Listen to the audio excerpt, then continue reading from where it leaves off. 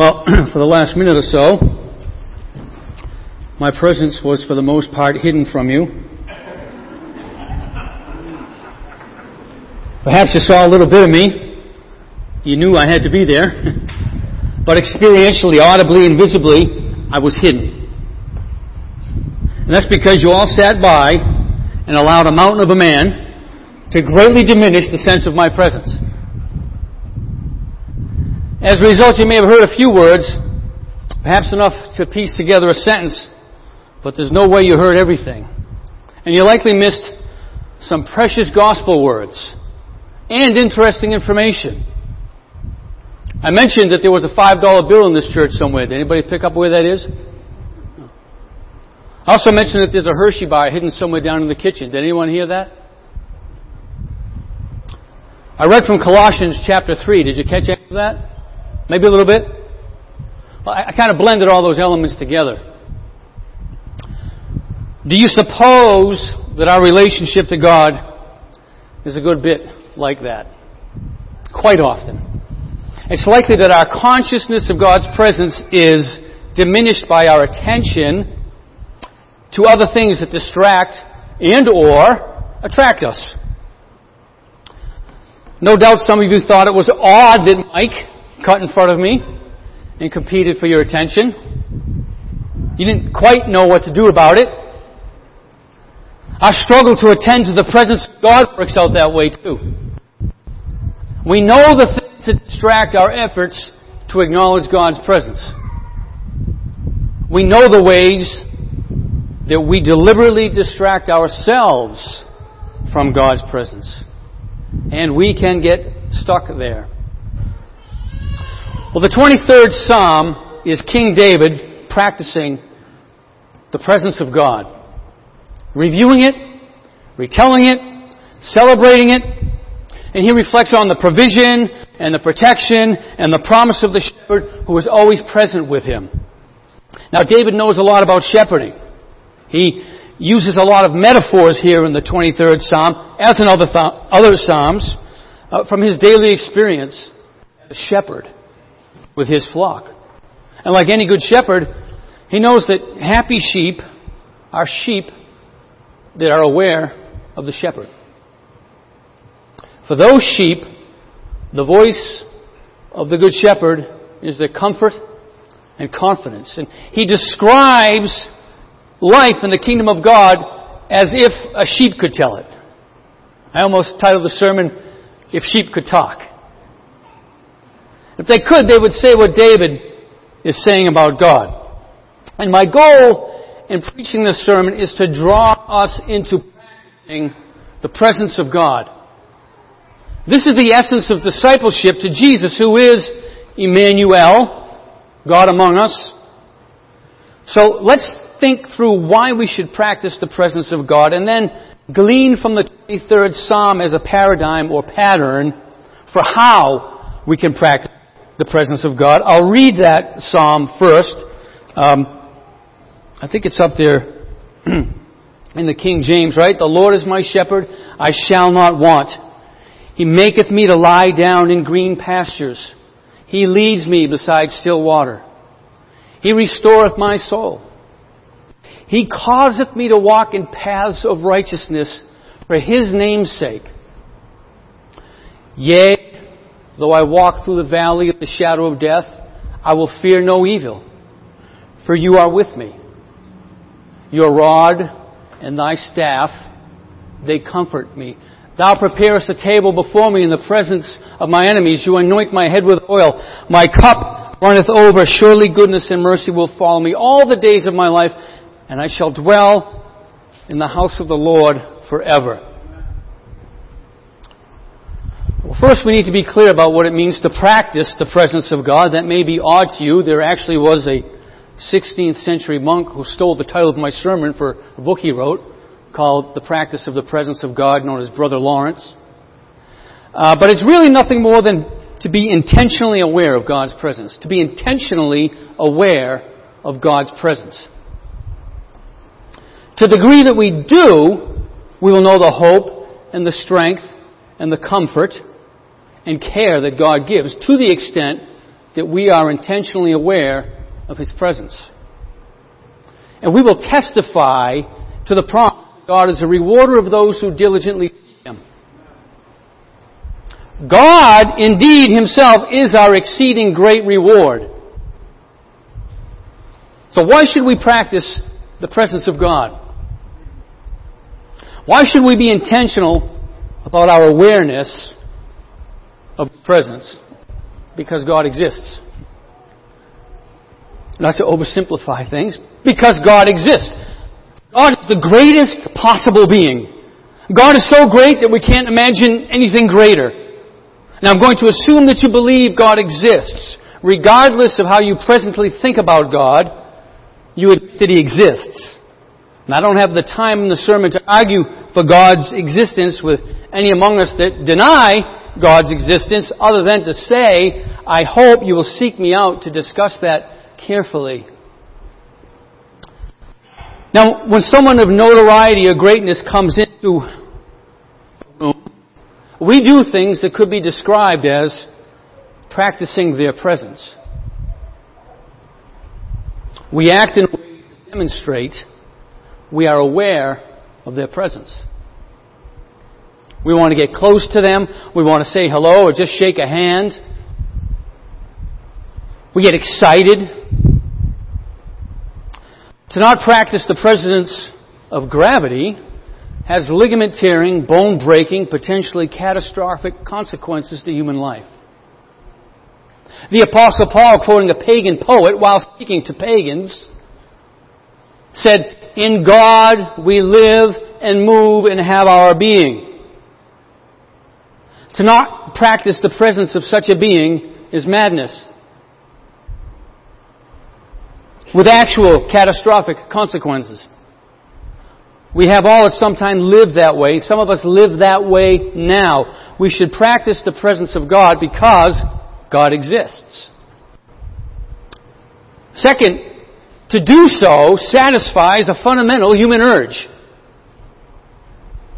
The craving for God's presence is wired into humans. Every religion engages some cultic ritual or ceremony whereby the religious seeker hopes to encounter God in a very present way. 12-step programs for drug and alcohol recovery have as their 11th step, quote, sought through prayer and meditation to improve our conscious contact with God. As we understood Him, praying only for the knowledge of His will and the power to carry out. Well, that's potent, isn't it? To improve our conscious contact with God. Roman Catholicism holds that Jesus is present in flesh and blood in the Eucharist. Protestants have a range of views on the special presence of Jesus in the elements. But truth is, God is omnipresent. He is fully present anywhere He is present. He cannot be more present. However, humans have the capacity to harness increased awareness of God's presence. Salvation makes that capacity actual in its fullest degree, and we'll look at that a little more. Scripture gives us many examples of this hard wiring, this urge to know God's presence, which is to know God. Exodus chapter 33. I'll read verses 13 through 18. Now therefore, if I have found favor in your sight, Moses speaking, please show me now your ways that I might know you in order to find favor in your sight. Consider too that this nation is your people.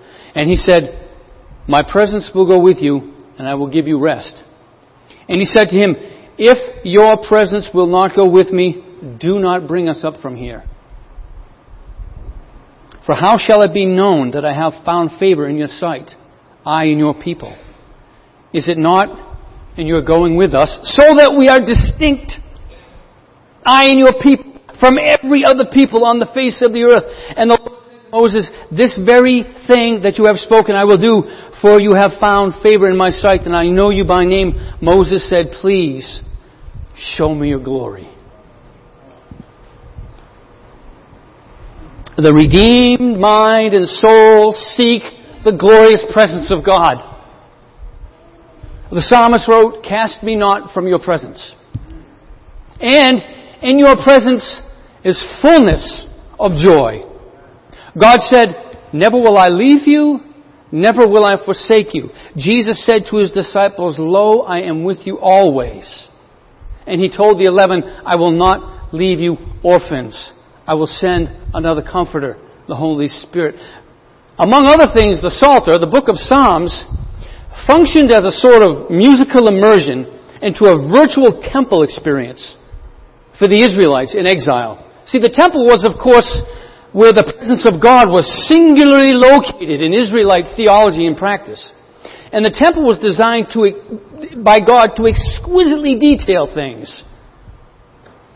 It turned out many of the things that would have been found in the Garden of Eden, the sacred space of God that man had been exiled from, God wanted copied into the temple. So for those in exile, the Psalms reminded them of provoking the emotions and hopes that the temple stood for, which is the presence of God. Now, folks, the presence of God is so critical to our fulfillment as human beings. Not our being, but our fulfillment as human beings, that to be without God's presence is hell itself. Speaking of those who do not obey the gospel of our Lord Jesus Christ, Paul wrote to the church in Thessalonica, quote, "They will suffer the punishment of eternal destruction away from the presence of the Lord and from the glory of His might, when He comes on that day to be glorified in His saints and to be marveled at among those who have believed." How can we practice the presence of God then? Let's harvest some things from the 23rd Psalm. In the Psalm, David is expressing his own sense of marvel. And to marvel is to be filled with wonder and astonishment. To marvel at God is to practice the presence of God. The Psalm begins and ends with Yahweh. Likely this Psalm was written near the end of David's life, and he's looking back in quiet repose at his pilgrimage with God, realizing that never once did he ever walk alone. I imagine David thinking about his shepherding days and thinking, wow, I was a shepherd, but Yahweh is my shepherd. In his book, A Shepherd Looks at the 23rd Psalm, from which I'll quote a few more times, Philip Keller wrote, "Sheep require, more than any other class of livestock, endless and meticulous care." But David could amend that about himself. I think we should be able to too. We don't. We don't. Jesus said to His disciples, "Without me you can do nothing."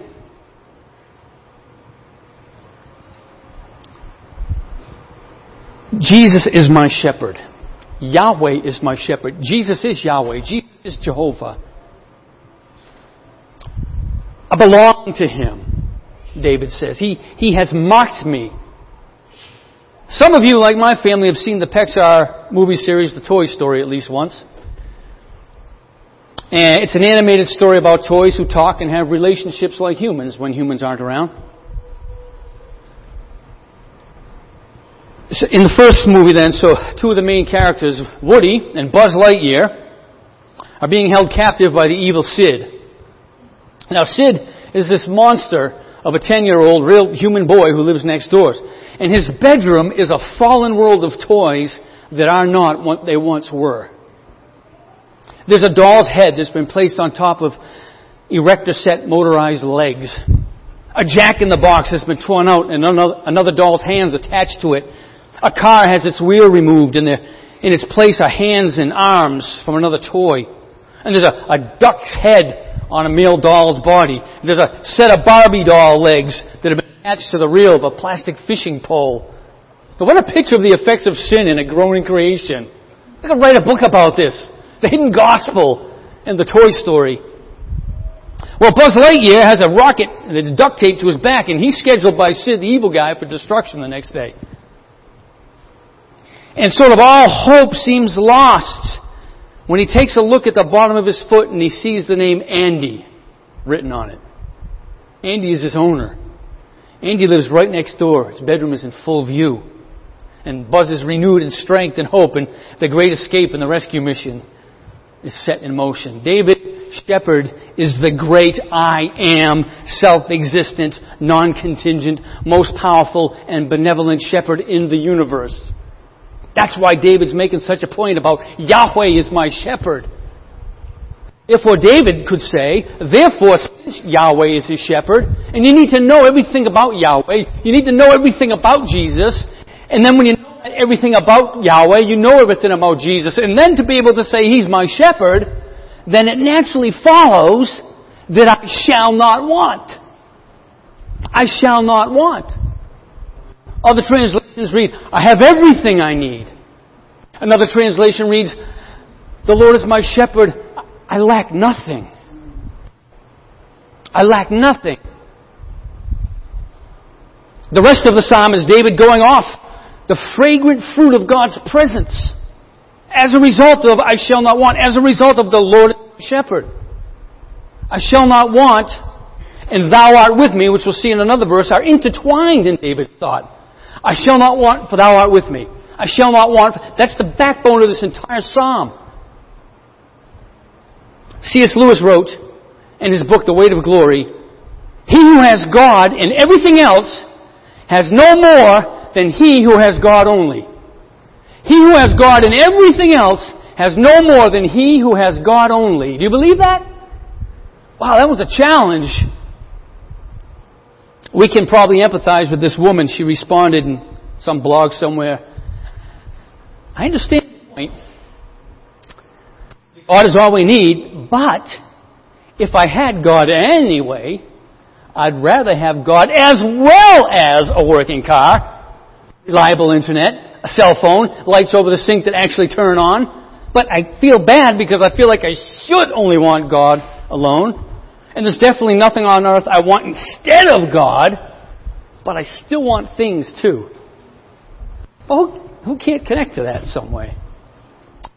But Lewis' response would probably be something like, my dear madam, it is not having those things is bad. It's simply that the presence of God alone is sufficient to meet every need that you think is being met by having those things. Because there's a reason we think we have to have this. This has to be working. This has to be this. This has to be that. I've got to have this. If this happens, this. If that happens, that. Whatever we add to God subtracts from God. Whatever we add to God subtracts from God. Jesus Christ plus anything equals nothing. Jesus said, fear not, little flock. It is your heavenly Father's good pleasure to give you the kingdom. The kingdom.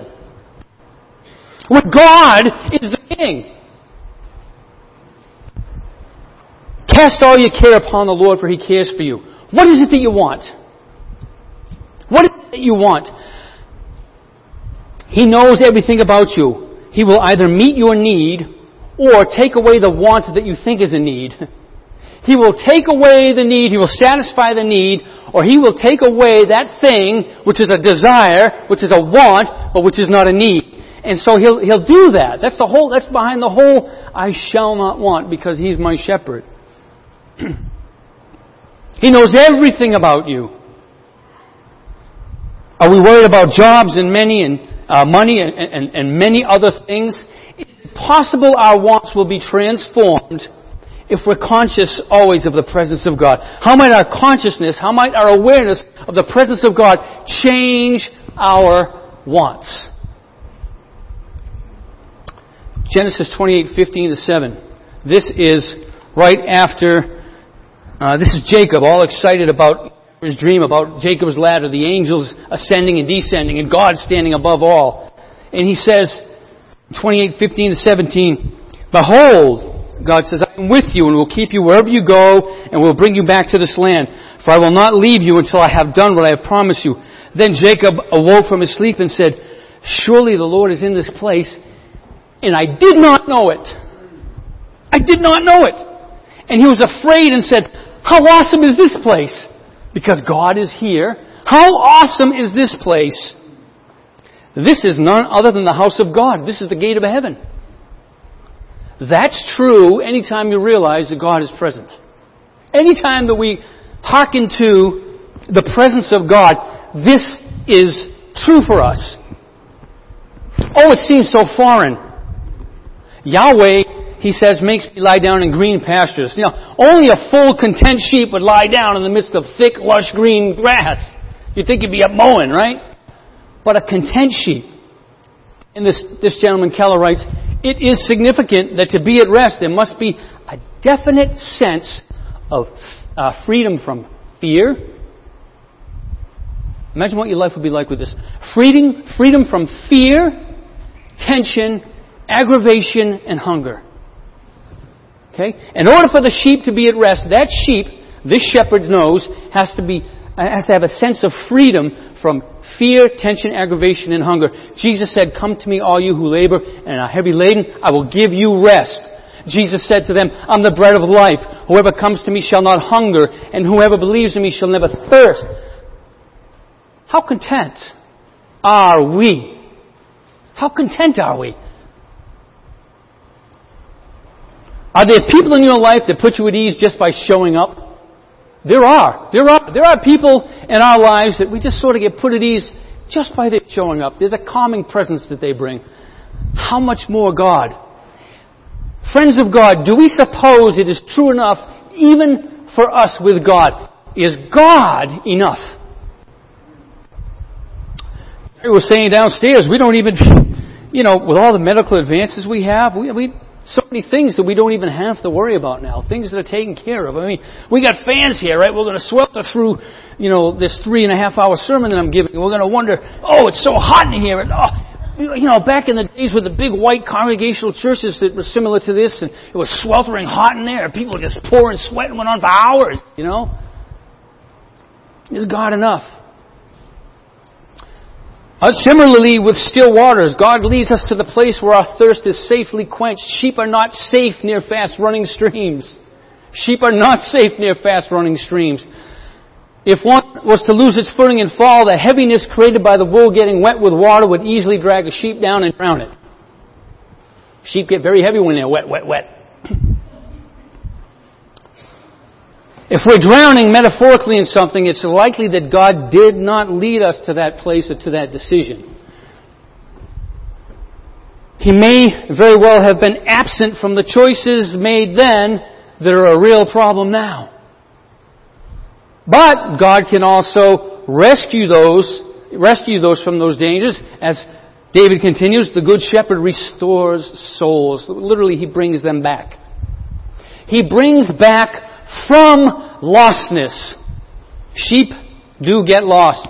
At some point, the idea came about that the shepherd would have to go out to the lost sheep and break its leg for its own good and carry it back to the flock. And this way, the wandering sheep would be kept close until the shepherd healed it, and the sheep would learn about not running off. Well, that is a myth of legalistic, independent, fundamental, fecal matter that for some unknown, unbiblical, historically undocumented reason started showing up in sermon illustrations. Because nothing could be further from the truth. Sheep that are lost typically cower behind a tree or a rock or someplace of hide, and they make lots of noise. Lots of scared noise. So, in fact, they're so scared, many of them just can't even stand up on their own 2 legs. Their own 4 legs. They're just so scared. So the shepherd puts the sheep on his shoulders and carries it back to the fold. It's difficult for us in the church today to conceive of a symbol other than the cross by which the church connects to Jesus. That's our symbol, right? I mean, the cross is everywhere. And if you're like me, you see it everywhere, right? It's the telephone poles. We see the cross everywhere. It's on churches that don't even believe in the resurrection. It's in churches that don't believe Christ was crucified. It's in liberal churches. It's everywhere. So it's hard for us to conceive of some other symbol that sort of connected people's thoughts to the presence of God. Yet, the Good Shepherd was an equally early image that shows up in a lot of catacombs, all right, and a lot of burial places, especially in Rome, among the early Roman Christians, 2nd, 3rd, 4th centuries. And that was what was most common in those catacombs, not the cross. And this makes sense. See, there was still a lot of crucifixions taking place, so people were a little slow to sort of, celebrate that on walls, People they knew were being crucified and dying. So they had this sort of parable of the lost sheep that had become so popularized, and the incarnation was represented by Jesus going to find the sheep, and then the shepherd carrying it back on his shoulders, bearing all its weight, represented the atonement. And much of the art from that early era would show this disproportionately large sheep. It's like larger than it would really be. On the shepherd's back, the young shepherd who was supposed to be Jesus, to sort of represent the heavy burden of sin that Christ was carrying when he had to go out and find the lost. Our straying from the righteous path is an exercise attempting to get out of the presence of God and into something else. That's what happens when we stray. We want to get out of the presence of God into something else. We wouldn't call it that, but it's very deliberate. That's what we do. I need to get out of the presence of God to do this. I can't view that image without getting out of the presence of God first. Close the door. God, you don't want to see this.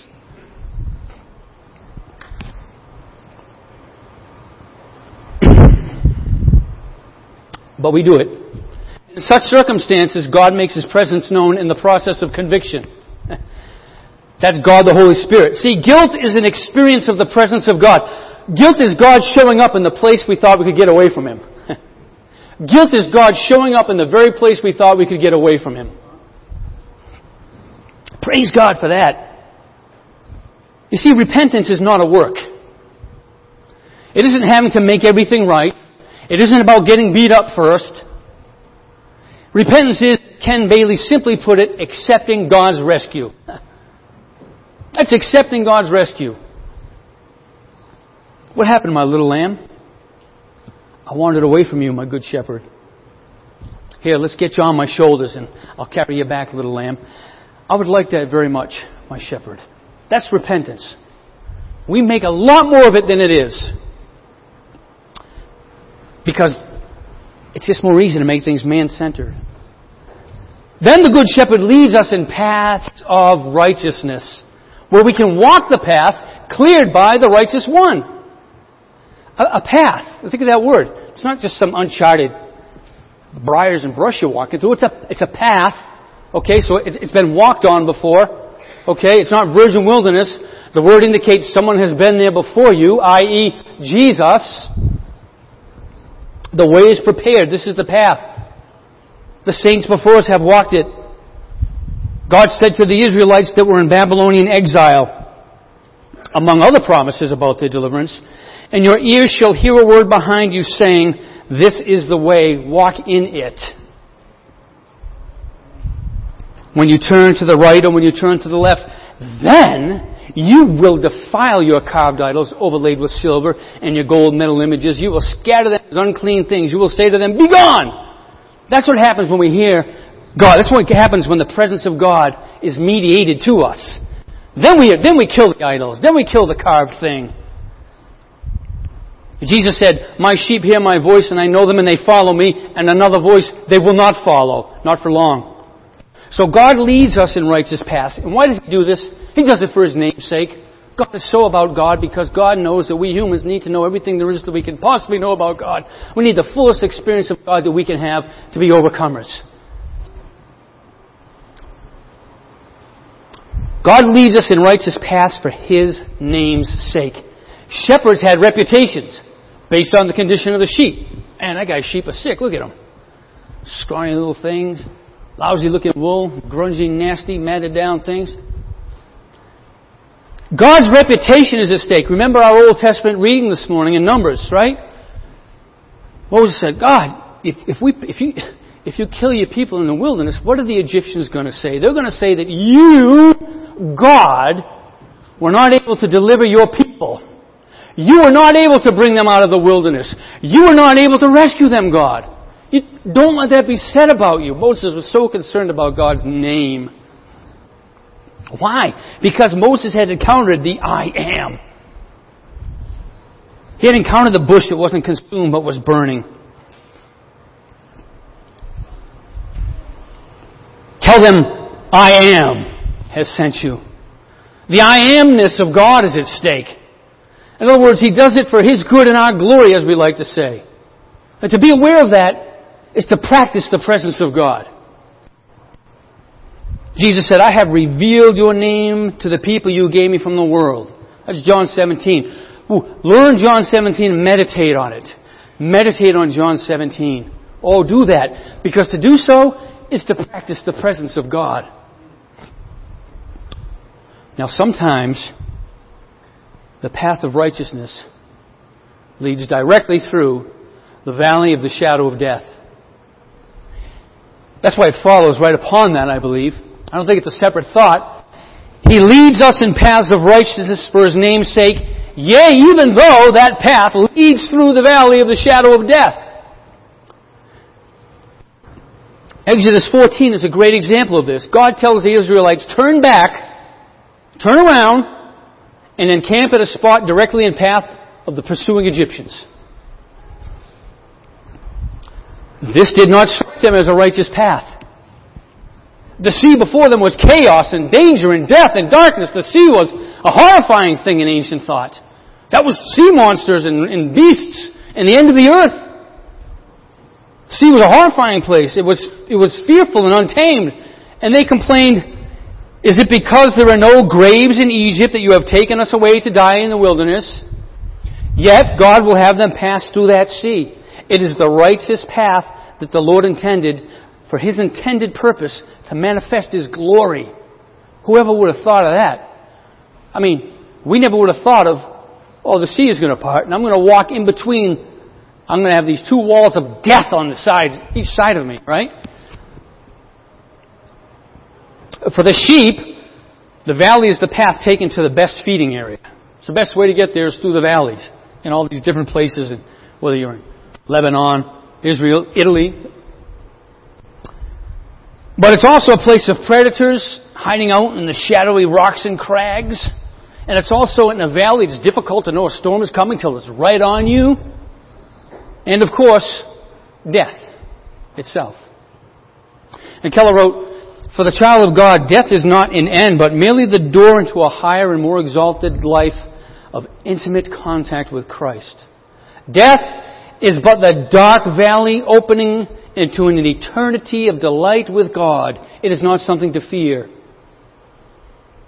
I think if we practice the presence of God, if we become increasingly conscious of the presence of God, with all that means, our Yahweh, our Jesus, the Holy Spirit, then death will become less fearful. Keller's wife, in fact, was dying of cancer. He said, gently we passed through the valley of death, her hand in mine. Both of us were quietly aware of Christ's presence. Jesus knows how to give us comfort in these hard places. He knows how to make His presence known to us, which is what we need most. How is it that we fear no evil? How can we possibly fear no evil? Like we're not afraid at those times that something evil is going to happen. Maybe I'm going to fall away from God. I'm going to get so uptight. I'm going to do the wrong thing. I'm going to fall away from God. My great fear is that the name of God will be blasphemed among the Gentiles because of me. That people at work will say, boy, Jesus must be a loser for this guy to be hanging out with him. You know what I mean? We can fear evil in ourselves. We can fear that some evil will befall us because something so big and out of control is happening to us. And we're so self-trained into having control.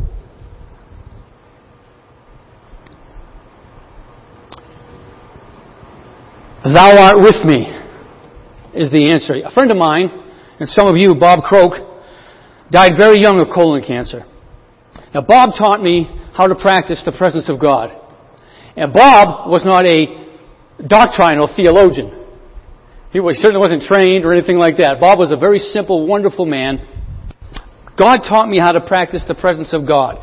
While we were on a mission trip to Haiti, we met a group of school children that we didn't understand them and they didn't understand us. But Bob Croak just looked at them and smiled and pointed up and said, Jesus, Jesus. 4 years later, I visited Bob Croak in the hospital in one of his last days there. And I entered his room. It was at a very difficult time. Bob was restless and he was hurting and he was telling the nurse, I'm going to get sick. I'm going to get sick. And so when things settled down a bit, I went to Bob's bedside just to kiss him on the forehead and tell him that I love him. And he just softly said in my ear, Jesus. Jesus. The same way he had 4 years ago down in Haiti. See, and he died a few weeks later, full of hope. Full of hope. The rod and staff of God are the Word and the church, empowered and communicated by God the Holy Spirit, revealing Jesus through the Word, creating faith in Him. It doesn't mean that things will be easy. It means there's no reason to fear because God is present. Hard circumstances do come, tough trials. Does this psalm mean we'll be delivered in every way, the way we think? No. I think the primary meaning has to be that nothing's going to take us from God's love and care. Nothing's going to so affect us that we're going to walk away from God either. Because I never want to do that. We will be delivered from that which threatens to take us away from God. Think of Romans 8. Here's another practice the presence of God verse for you. Paul says this, for I am persuaded, Paul chose his words carefully, I am persuaded that neither life, nor death, nor rulers, nor principalities, nor things present, nor things to come, nor powers, nor height, nor depth, nor anything else in all creation shall be able to separate us from the love of God in Christ Jesus our Lord. Persuaded. We can enjoy the Lord's bountiful banquet even when enemies are all around us. For God has prepared and set the table. He's even there serving us. You know, sheep are often harassed by an insect called the nosefly. The nosefly. And Keller says, these little flies buzz about the sheep's head attempting to deposit their eggs on the sheep's nose. And if they're successful, the eggs will hatch in a few days to form small, slender, worm-like larvae. And they'll work their way up into the nasal passages into the sheep. And they burrow into the flesh. And there they set up an intense irritation accompanied by severe inflammation. And the sheep freak when this happens. They run around. They bang their heads against stuff. They rub up against trees. They do damage to their body just trying to get this thing. Things that agitate us into our heads that we won't let out. Oh, you control freaks! And me. Things that we won't let go. And the enemy knows what they are too, that larvae planting, brain feeding enemy of the soul. So, and just like the sheep, the whole flock can get upset. You know, one person can really upset old things. Fears, anxieties, doubts, annoying people. Aren't annoying people to us a little bit like that? No, you're not sitting next to any of them. How the little things can upset us. Doesn't it seem like the big things don't upset us as much about the little things? It's like we know we can't control some of the big things, so we're in a good place, right? When you know you can't control something, in a way you're in a good place. But with the little things, we almost get thinking, you know, we live with the illusion that we should be able to control the small things, and so we get nuts. You know? If we think we're in control, we have given up the presence of God at that moment. At the very moment we think we're in control, we have walked away from the presence of God. If I see a bear in the yard, I don't get freaked. I just give way. Let him have his space and do what bears do. But if I'm out running and a horsefly starts circling my head and harassing me, I start speaking in strange tongues. Because I get to thinking, I should be able to swat and kill this thing. How is it this little thing gets to agitate and annoy me? Because, again, I figure I should be able to get rid of such a small annoyance. I can handle the small things. That's how we think. And so, therefore, the shepherd puts oil on the sheep's head before the insects start coming to sort of keep the insects away, and the sheep are immediately calm when they know that. They're immediately calm. They settle right down. God anoints us with the Holy Spirit to produce calm, gentle, peaceful, self-controlled people. But we must practice the presence of God to experience that. We must practice the presence of God. We must be intentional about our awareness of God's presence with us. Scripture, meditation, thinking about positive things. Take a moment and just enjoy nature. Look at pictures that bring good memories back. Listen to meaningful music. Put on some relaxing Barbara Wolfenden essential oil. She's my dealer.